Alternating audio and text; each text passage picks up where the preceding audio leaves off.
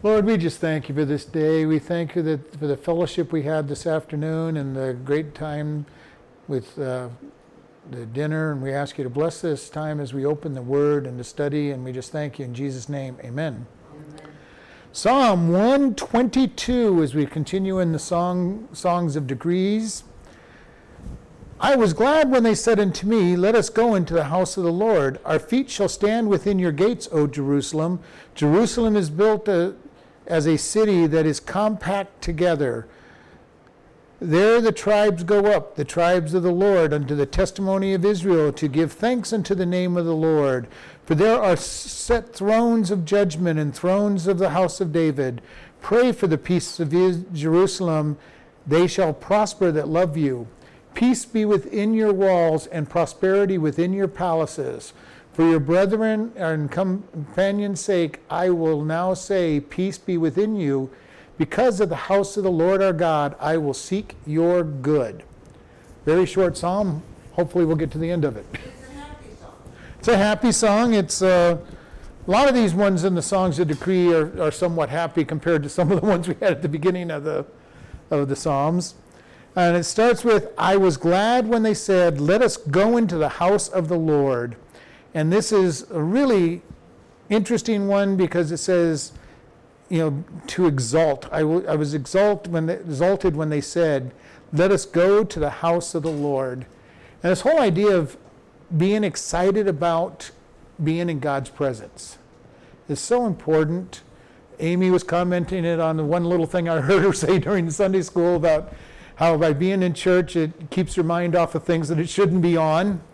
And, and I started thinking about this. How often has this kind of idea been brought up? And we're going to do just a little run through the Bible as I kind of looked at some of these things. The first one we're going to go to is 1 Chronicles, and I marked them so that I could get there fast. 29:3. Which says, moreover, because I have set my affection to the house of my God, I have my own proper good of gold and silver, which I have given to the house of my God, over and above that I have prepared for his holy house. And this is talking about David. He wanted so much to have the temple built that he gave. And then it gives in how much money he gave, which was a huge amount of money that he gave. He gave 3,000 talents of gold, and a talent is about 26,000 pounds, 26 pounds of silver of gold, which is a lot of gold. And they gave 3,000 of those. Who's in Jerusalem at this time? David is in Jerusalem at the time of that statement, yeah. And is at the end, toward the end of his life, where he was wanting to build a temple. We saw the lady on the roof who was in Jerusalem also. Yes. And he saw Bathsheba. He was in the palace in Jerusalem. In Psalm 23, verse 6, it says, surely goodness and mercy shall follow me all the days of my life, and I will dwell in the house of the Lord forever. And, one of the things that is so wonderful to me is just the idea of being in amongst God's people. I have always loved going to church. For as far back as I can remember, I've loved being with God's people. And being taught, being with his people. One of the greatest things when I'm on a vacation or a business trip that I don't do very often, but just to be able to go into a church, the house of God, and being able to fellowship with the body of Christ.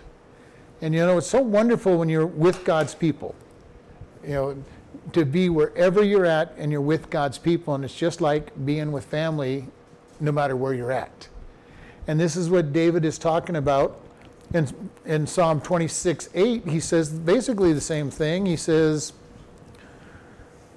Lord, I have loved the habitation of your house and the place where your honor dwells. And this is so often what I've said, we go into a church and worship.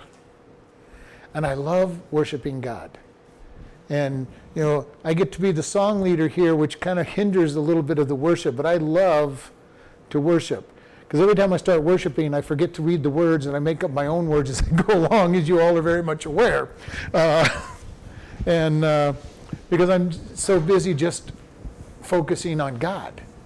And Plus, I've been taught in singing music, you keep singing the words whether you remember them or not, and that happens even in the live shows of these guys. Sometimes they'll start singing words that aren't part of the album, aren't part of the song, and they're just into the song that they're doing, and they know that the song has to continue. And just to worship, just to be worshiping God and being in his presence. In Psalm 27:4, it says, "One thing I have desired of the Lord, that will I seek after, that I may dwell in the house of the Lord all the days of my life, to behold the beauty of the Lord and to inquire in his temple." And David's whole desire was to be with God. And if you remember the story of when the ark was brought back to Jerusalem, it had been in Shiloh for a long time, and then they got it outside of Jerusalem, and the man touched the ark and was slain, and David was afraid of it. And why was it? Because they had it on a cart instead of having the Levites carrying it, and it vibrated on the cart, and the man reached up to touch it to keep it from falling, and he was struck dead, and David was fearful of it and left it outside Jerusalem. See, that just sounds wrong. God was trying to actually save it.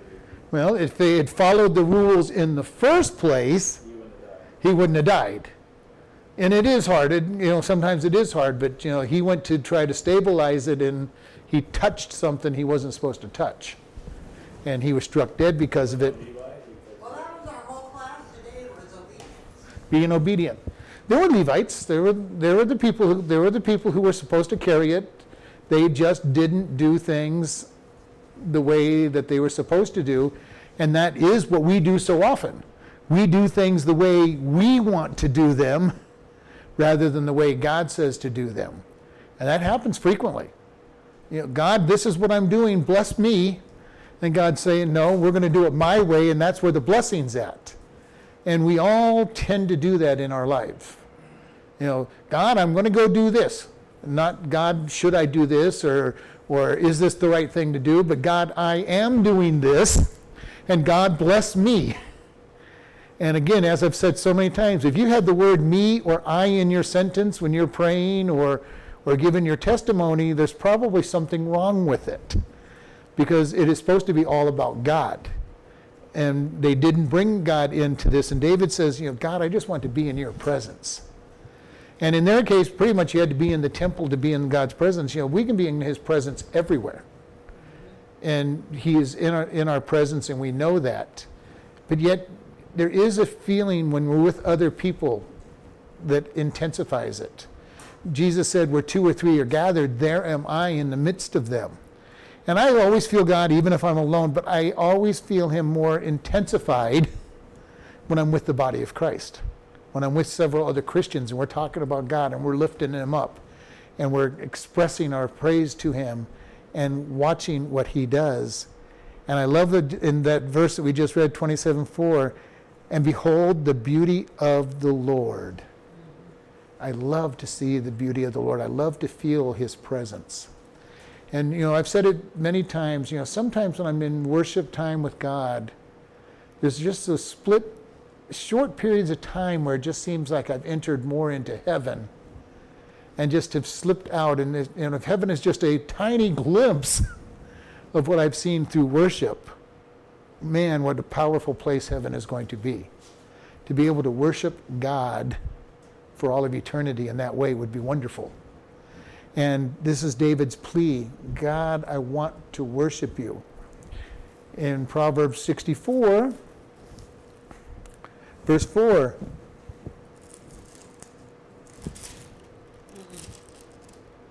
No, that's not the right one.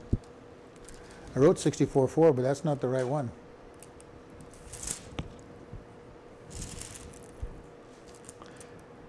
Hate it when I write the wrong verse down. Because that definitely has nothing to do with God. There's no Proverbs 64. Huh? There is no Proverbs. Psalm 64, but it's not the right verse. Psalm 64. It's not the right verse, so we'll go to Psalm 84 instead. Psalm 84:2. My soul longs, yea, even faints for the courts of the Lord. My heart and my flesh cries out for the living God. And this is something I love David's attitude about being in the presence of God. And, and I've looked at this and I've asked people, what can keep you away from something going on with God? And this is something that's very important for us to understand. For me, nothing will, I shouldn't say nothing, very little will keep me from coming to church. And people go, well, no, you're a pastor. Well, yeah, that's true, I am a pastor now, but even before I was a pastor, we went to church. The family knew that on Sunday morning we were going to church. Sunday night, I went to church no matter what. Sometimes I'd let the kids not go to church, but usually they went to church too. And on an extreme thing, they may not. Wednesday night, we went to church. This is the way I was raised in one part, but I also wanted to be with God's people. I've always wanted to be. This verse 80 in 84:2, I long after God. What will keep you from seeking God? And it's a very important question for people. And and I've always been saying, coming to church is not going to be the absolute protection from all bad things happening to you, but by being in church, you're going to be better off than not being in church. And I've shared this with many of the inmates. I'm going, find a good church that you can be part of, because if you're going to be there, at least there's going to be people who are going to want to do the right things. Now, can you find people who don't want to do the right things in church? Absolutely. If you want to find those kind of people, you're going to find them no matter where you're at. But you're going to have a greater chance of finding people that are going to keep you on a godly path in amongst Christians than the opposite side. And if that's what you're looking for, is to stay out of trouble, you're going to find that. 84:10 says, for a day in your courts is better than 1,000. I had rather be the doorkeeper in the house of the Lord than to dwell in the tents of the wicked, or where the wicked dwell. And he says the doorkeeper. I love that. Give me the lowest job. I want to guard the door, God, God, and I'd rather be there than in the tents of the wicked, where all the feasting and everything's going on. And is that our attitude with God? Do we truly desire to spend all of our time with Him? As much of our time as possible. I hate sometimes being away from the body of Christ, because there's so much out there. And it's hard sometimes. Luckily at the prison, I've got other Christians that I can talk with and, be able to fellowship with. But it's so important, because where we are together, we are the church. And to be away from the church is to be separated and to be isolated. And when you're isolated, you're an easier target. When an animal hunts a pack of or a herd of creatures, it looks for the animal that is separated or weak and doesn't stay amongst the herd. And it makes them an easy target. And if you're in the herd will protect each other. And I've heard that elephants will circle around the weakest of the elephants, and they'll basically make a picket line around them and guard. Now, I don't know that that's true or not, but it sounds viable, and that's what I've heard and seen some pictures of, where the young and everything are in the inner around them, and they make a circle around them. I seen a show on the other day. The baby follows the parent for 2 years. Mm-hmm. And it stays right with it for 2 years. Yeah. And there's a number of animals that actually have that long period where the parent is very protective of the animal. And, as we grow, we can venture out more. But, we need one another. And I've heard people say, well, I don't need the church. I can get along just fine. I've got my Bible. I can learn everything I need. I can listen to the evangelist on the radio and the TV, and I'll be okay. And in one sense, they are true. They're going to learn lots of things that way. But there's so much more we get from the body than just learning. We get to learn to support one another. We get to learn to encourage.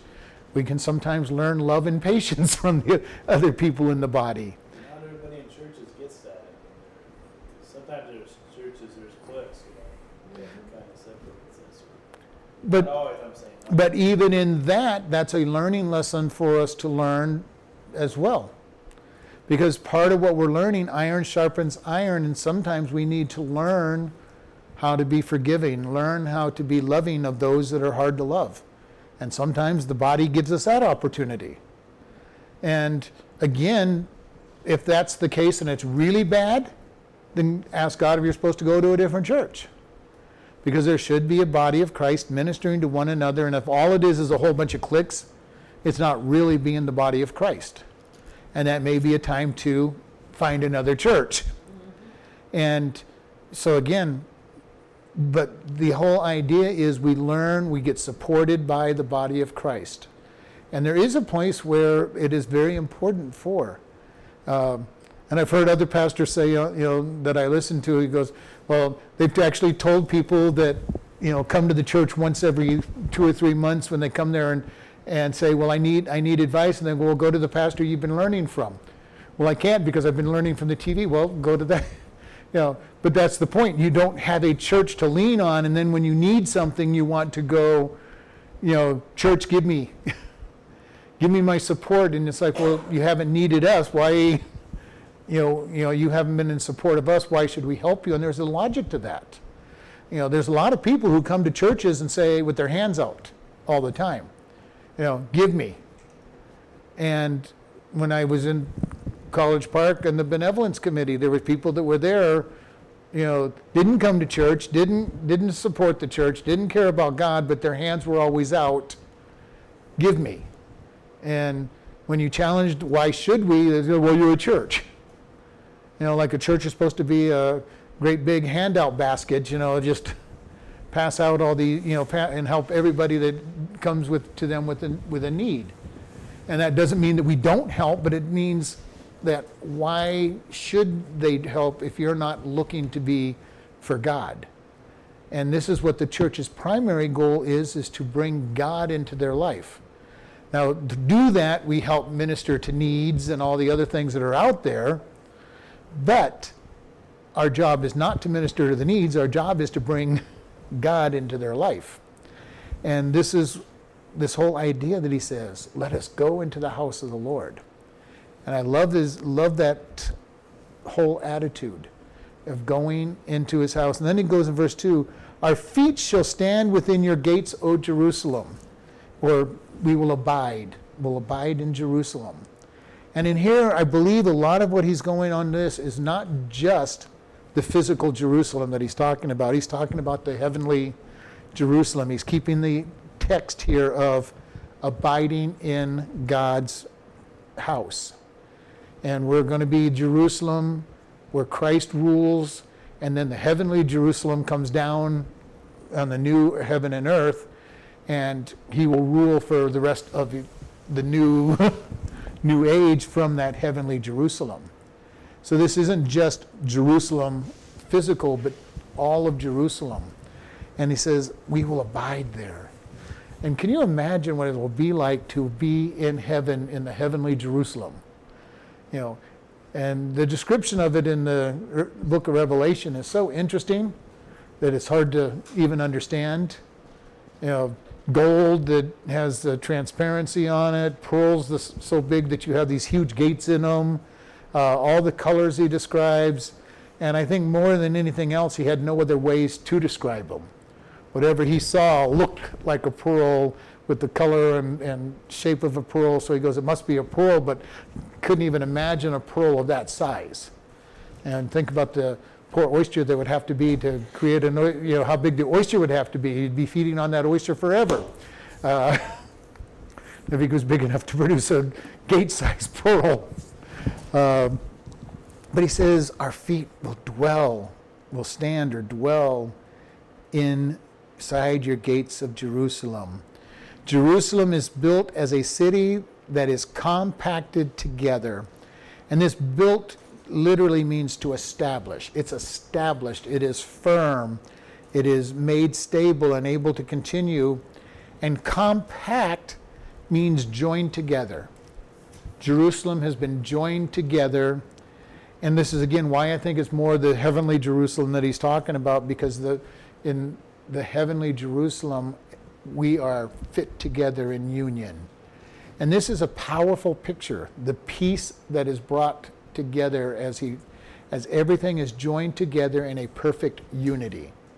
And we don't have it in the church yet, but some churches are better than others about being unified. And our church is coming along really well here, and because I remember 6 years ago when I would close the church and nobody would be around here. People got out of here as fast as they possibly could, faster than I could get to the back door to say goodbye to them. Now we can't get rid of people. It's kind of funny.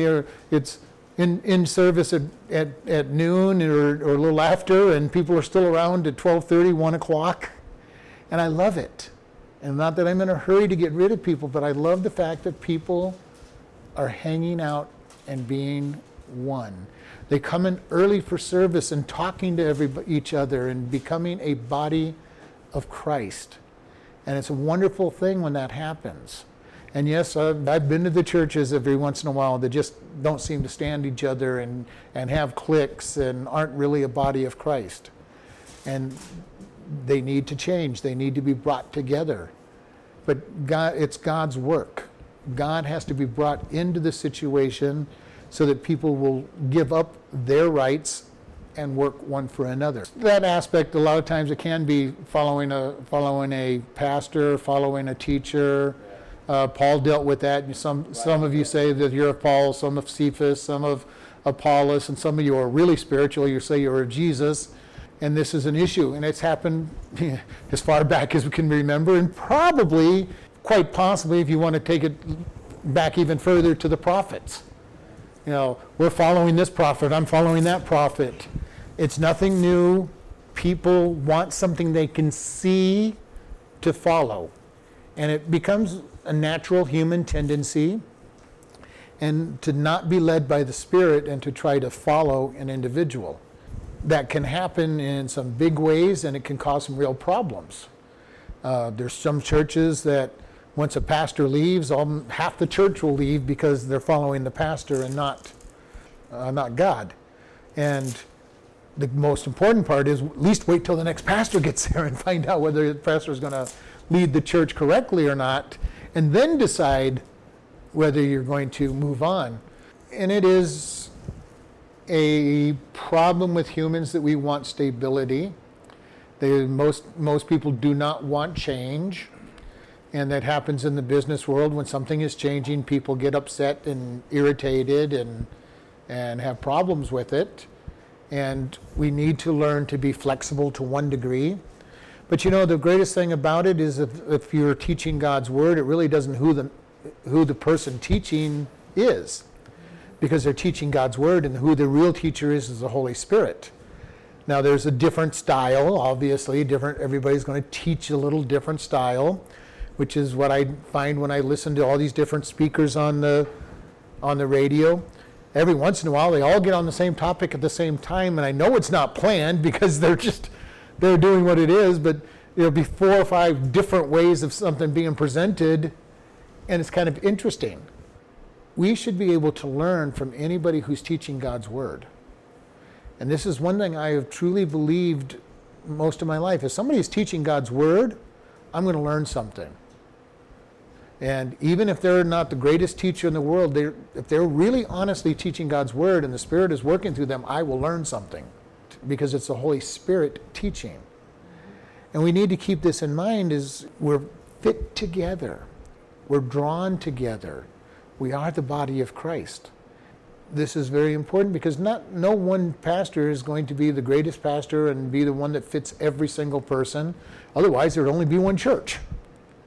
That's all you'd need, especially in this electronic age. You'd have one pastor somewhere in the middle of one place with all kinds of satellite churches preaching to everybody at the same time, and not needing to have anybody else. But each one of us does have a personality, and certain things that just we like better than others. While music or style of the teaching should not be an issue, we know that our flesh gets involved, and it is. Greg Laurie always talks about how his church is going to have cutting edge music because he's trying to attract the world to listen to his message. And I understand what he's saying. But we need to keep in mind that one church is not going to meet the needs of every single person because we each have some personality traits. By the same token, we can't be going, okay, God, I'm not going to go there just because of... But again, the whole idea is, are we focused on God or are we focused on what's going on around us? And it's critical for this that we're drawn together in unity. And it says, there the tribes go up, the tribes of the Lord, unto the testimony of Israel, to give thanks unto the name of the Lord. And this is the idea of the tribes. The people went to Jerusalem 3 times a year. Every male was to go to Jerusalem or to the temple and worship. Can you imagine that? 3 times a year you had to go to the temple, no matter where you lived in Israel. And that meant, for some people, it meant a couple weeks away from home. If you lived way up in the north part of Dan or way down at the bottom in the south, it would take a week or so to get there, worship God for that festival, that holiday, which usually was 3 to 4 days, and then head back home. Finding a place to stay would be just Well, you just stay down the road. you may have. There wasn't a lot of places to stay. There weren't a lot of hotels. There weren't a lot of inns. So you would hope that you'd find some place to stay. You pitched your tent all around Jerusalem. But we saw an example of that in Jesus' birth, when Rome required everybody to go back to your home village or town to be taxed. And all of a sudden, Bethlehem, which was a very small town back then, it wasn't a really big place, all of a sudden they were infiltrated with all these people coming back home to pay their tax. And that's when Mary and Joseph were kept being told, sorry, there's no room in the inn. There's no place for you to stay here. And in her case, it wasn't one where you just sat out in the wilderness on the ground, because she was so far pregnant that it would have been a big hardship to her, and ended up being in the cave or the stable where the animals were kept. But we see this whole picture. And yes, Jerusalem was said that it swelled to 1 million people during these festivals. And it's hard to imagine, especially, well, it wouldn't be so bad now, but because there's more up high rises and big hotels and all of that. But in their day, people literally were sleeping out on the streets. They would create their little lean-tos and little things, and they were just sleeping everywhere. And one commentary quoted from an ancient historian that said, on one particular Passover, the rivers around Jerusalem flowed red with the blood of all the sacrifices for Passover, because they'd killed so many lambs for Passover, because so many people were there. And it's something we don't even fathom.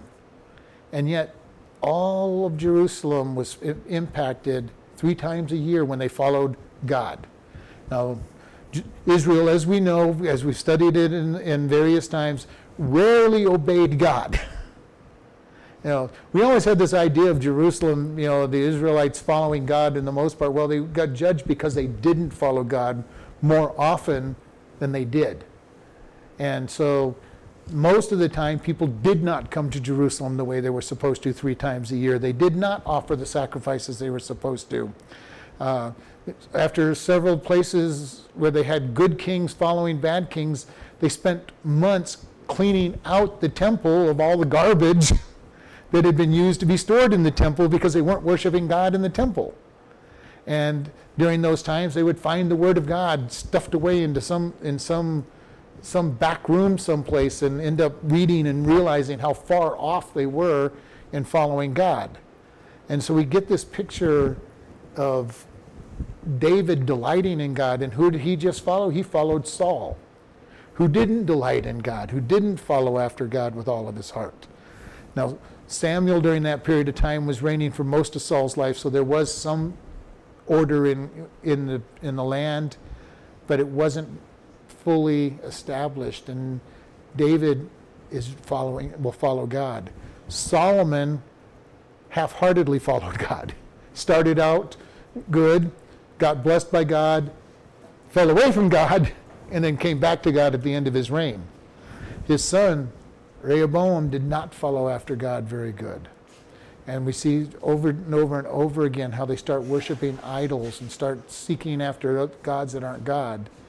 And they lose this idea of David. It's good to be in the house of the Lord. Was that on Solomon or is it on Rehoboam? Which one? That he didn't follow God. Well, Solomon probably set a bad example. But he was arrogant and didn't follow after either, so it was his fault.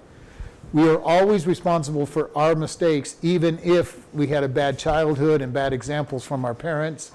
We are still responsible for what we do with what we have, because even kids who've had good examples from their parents still fall away quite often, and those who've had bad examples and terrible parents sometimes are the greatest leaders and followers of God. So, we're all responsible, and this is what I tell parents all the time who say, well, I didn't do a really good job raising my kids. Well, it's still their responsibility.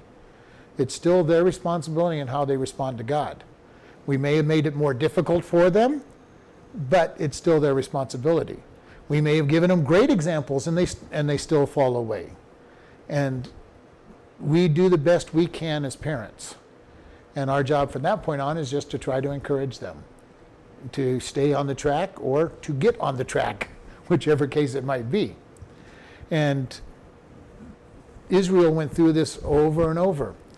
Bad kings followed good kings followed bad kings. Or, if you really want a good way to feel good about your job as a parent, start reading First and Second Kings and First and Second Chronicles, and watch these good kings that are following bad kings and bad kings that follow good, and it'll let you know that no matter what you do as a parent, it doesn't really matter in one sense, because a bad king ends up with a righteous kid. Mm-hmm. It's all dependent on how they're going to respond to God.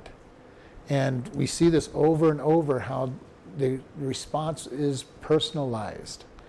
And yes, we can make it easier. We can raise our children in godly conditions and give them the greatest start that they can. And I've shared with you, it's so fun to watch my kids come back and tell me, I'm just amazed at how much I knew, because I know more than the people in the Bible study, and I'm having the answers, and I never realized I knew that much. And I could have said the same thing as I was growing up when my dad would teach things at home. And hopefully they'll learn themselves and they'll teach it to their kids, and their kids will come to be able to say, man, I didn't know I knew so much. But by the same token, if you're raised by the worst possible parents, you can still be a godly person. And I've seen that on the other side of things, where people just say, I want God. I don't know why, I don't know how. And that's how my life started from the earliest age. I was going to church. When nobody in my family went to church, I went to church. Get up on my own and go to whatever church. Now, what churches I went to when I was 6, 7, 8, 9 years old, I don't know. Okay, did I go to always the best church that was out there? Probably not. Do you normally just go to the neighbors or something like that? Well, I went to the nearest church I could find, or a neighbor would take me, or whatever. We live in America. There's a church on every corner of every place you go, just about. And I got involved with a bus ministry and ended up going to church with the bus ministry, and gospel message was preached, and ended up responding to the gospel message. I know in Scotland, one of the neighbors asked if they could take me to church, and I asked my dad if I could go to church with them. And I remember that church. Again, I'd have no clue, what denomination it was or anything. I just remember going to church, and I've been doing it as far back as I can remember. I've gone to church, even though nobody in my family went to church. Then my dad got saved 2 years later, and everybody went to church after that. Wasn't a question. We all went to church. And it was great for me because I wanted to go. It wasn't so great for my brother or sister because at first they didn't want to go. But I wanted to be there. And why? I don't know. I said, to this day, I have no idea why.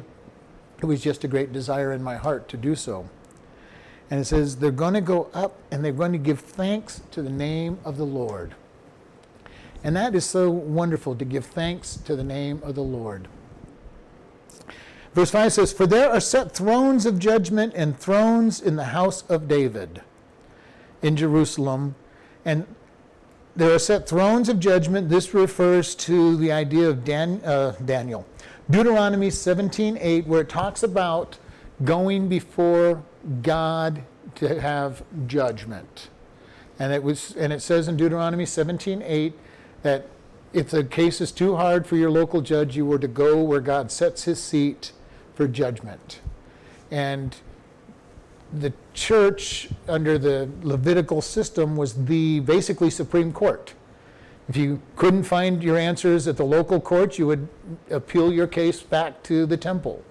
And the priest and the high priest were the ones that would be the ultimate authority of what God was saying.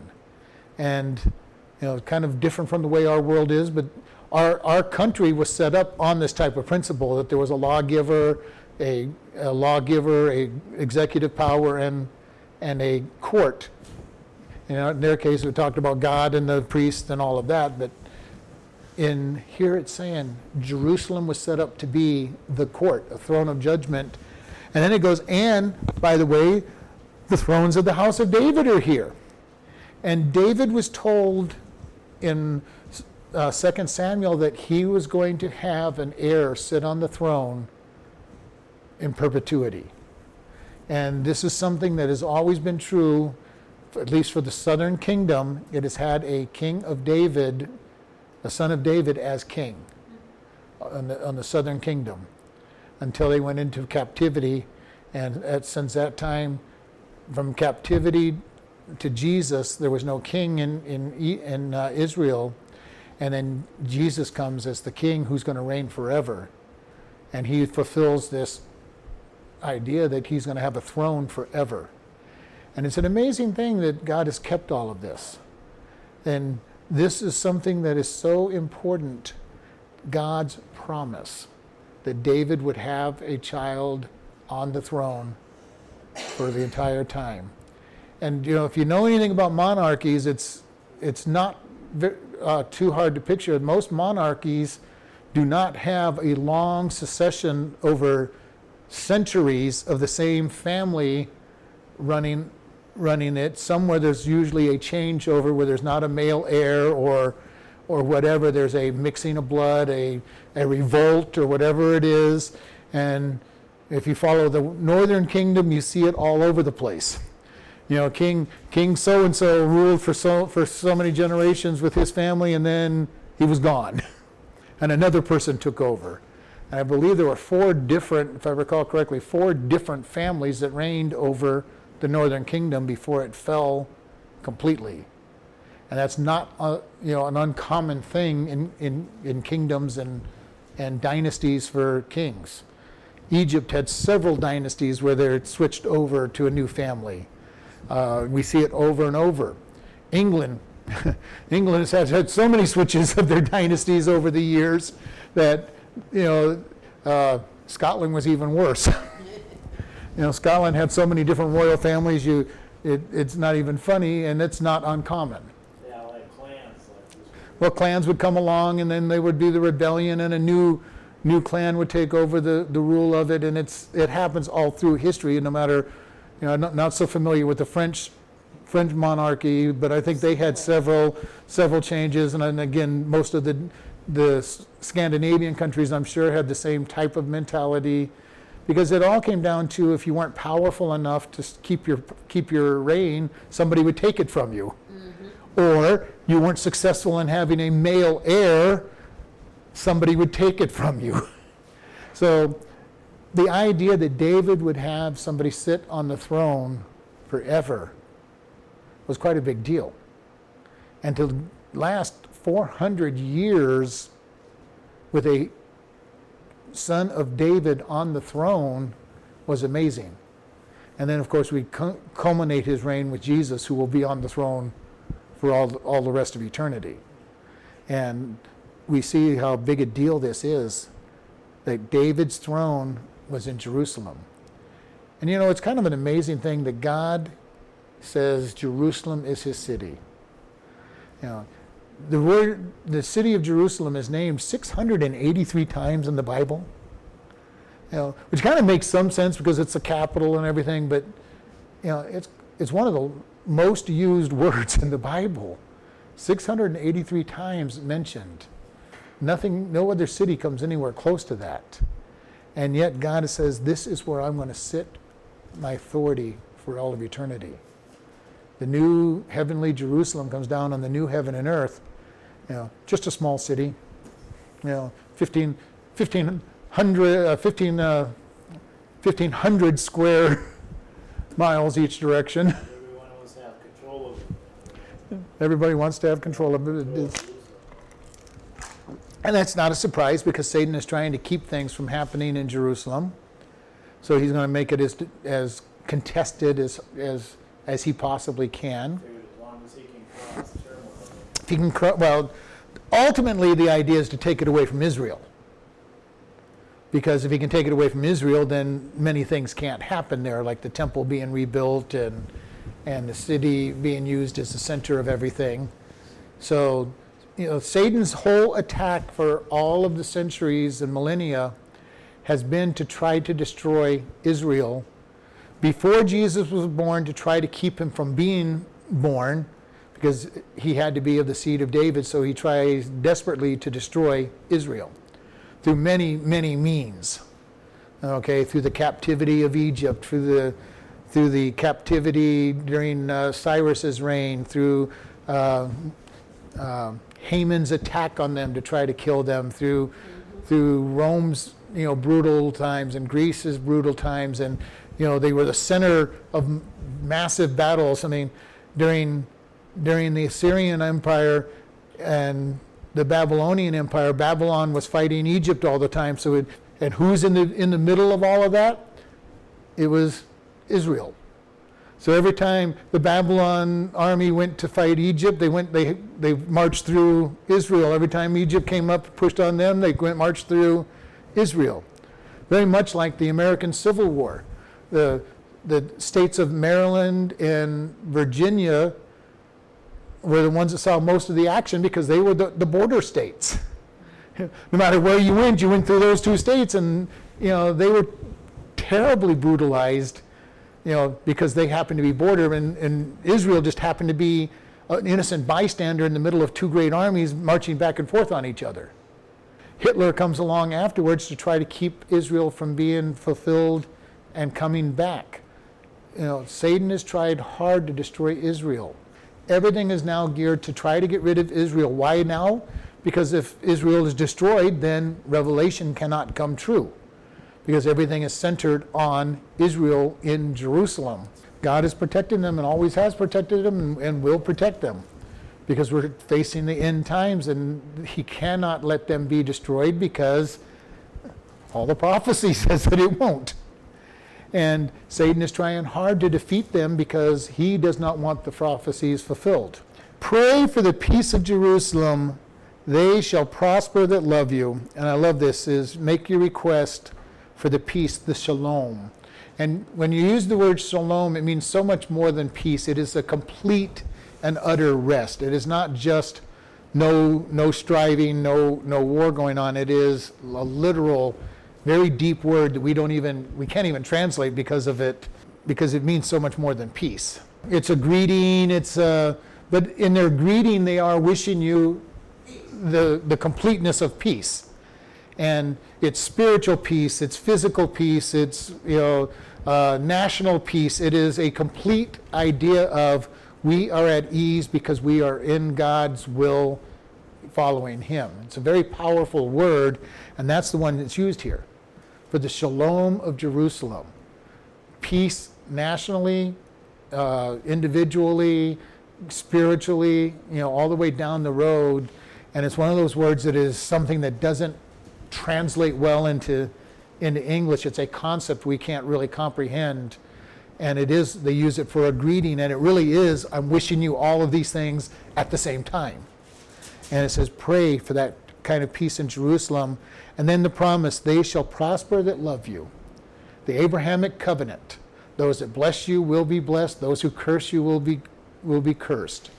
And this is something very much that we have to keep in mind, that Israel is God's people. And he treats them in a very special way. And we've seen it over the years. If people go against Israel, they end up falling apart. If they are on Israel's side, they get blessed.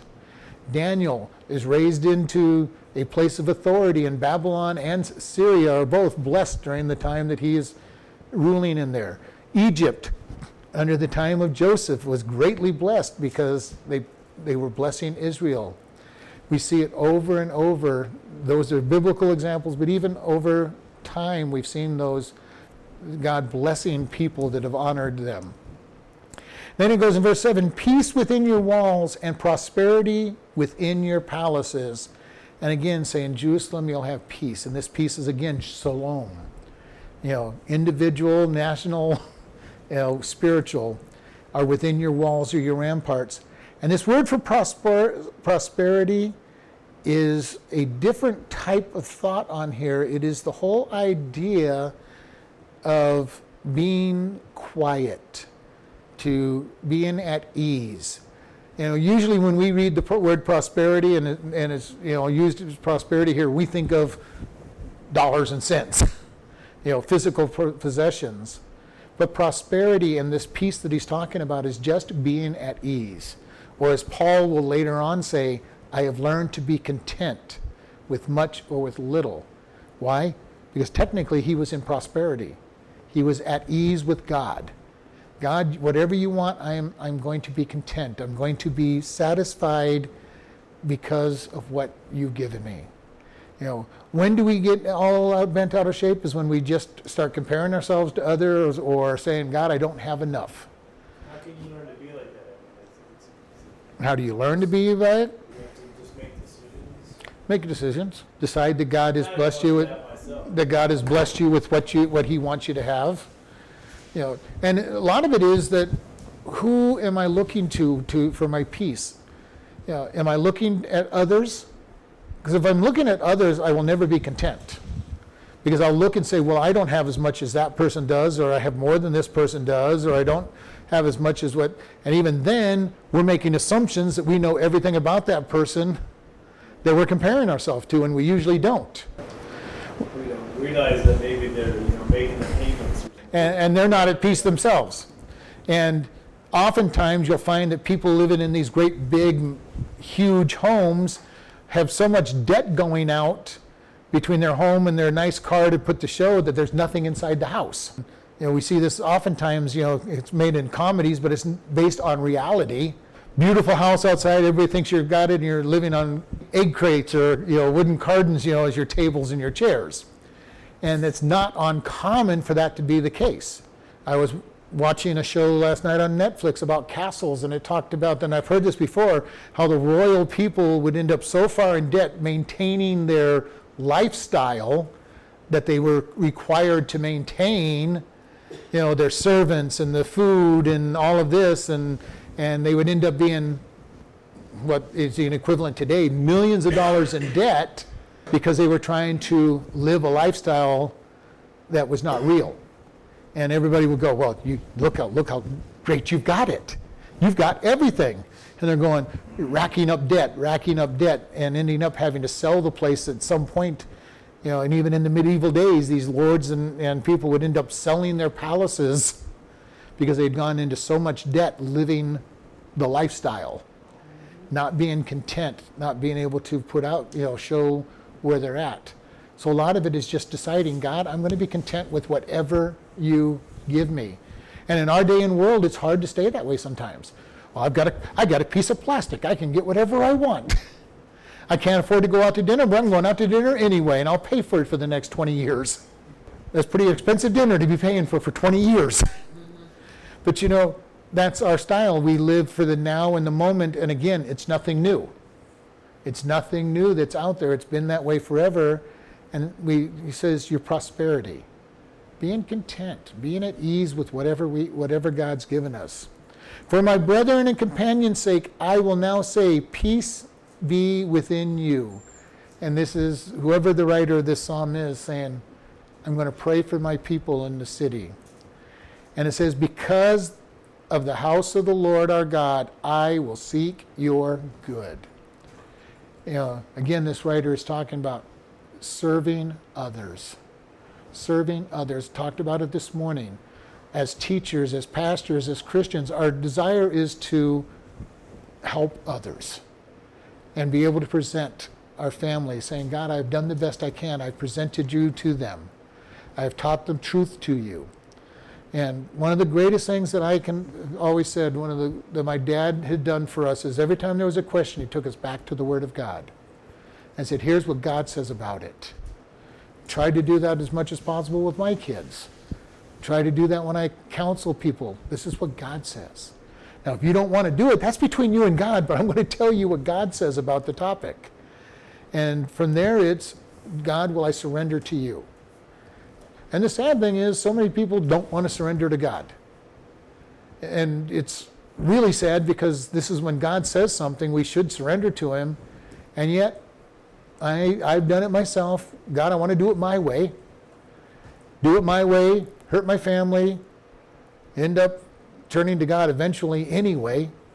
And so our goal should be, God, you're going to win anyway, so let me just give up and surrender to you. And I'm getting better at that as time goes on. The more mature I'm getting, the more I've seen, more times I've fought with God to do it my way. I'm starting to get better at saying, okay, God. And my answer a lot of time, okay, God, what do you want me to do now? What is it you want me to do this time? And say, okay, we're going to do it your way. Because it's a lot easier to do it his way. Because eventually he's going to get his way. That or he's going to take us home. But in the process of not doing it his way, we go through a lot of headaches, a lot of trials, a lot of trouble, not doing it his way. And then sometimes we suffer consequences that are long-lasting.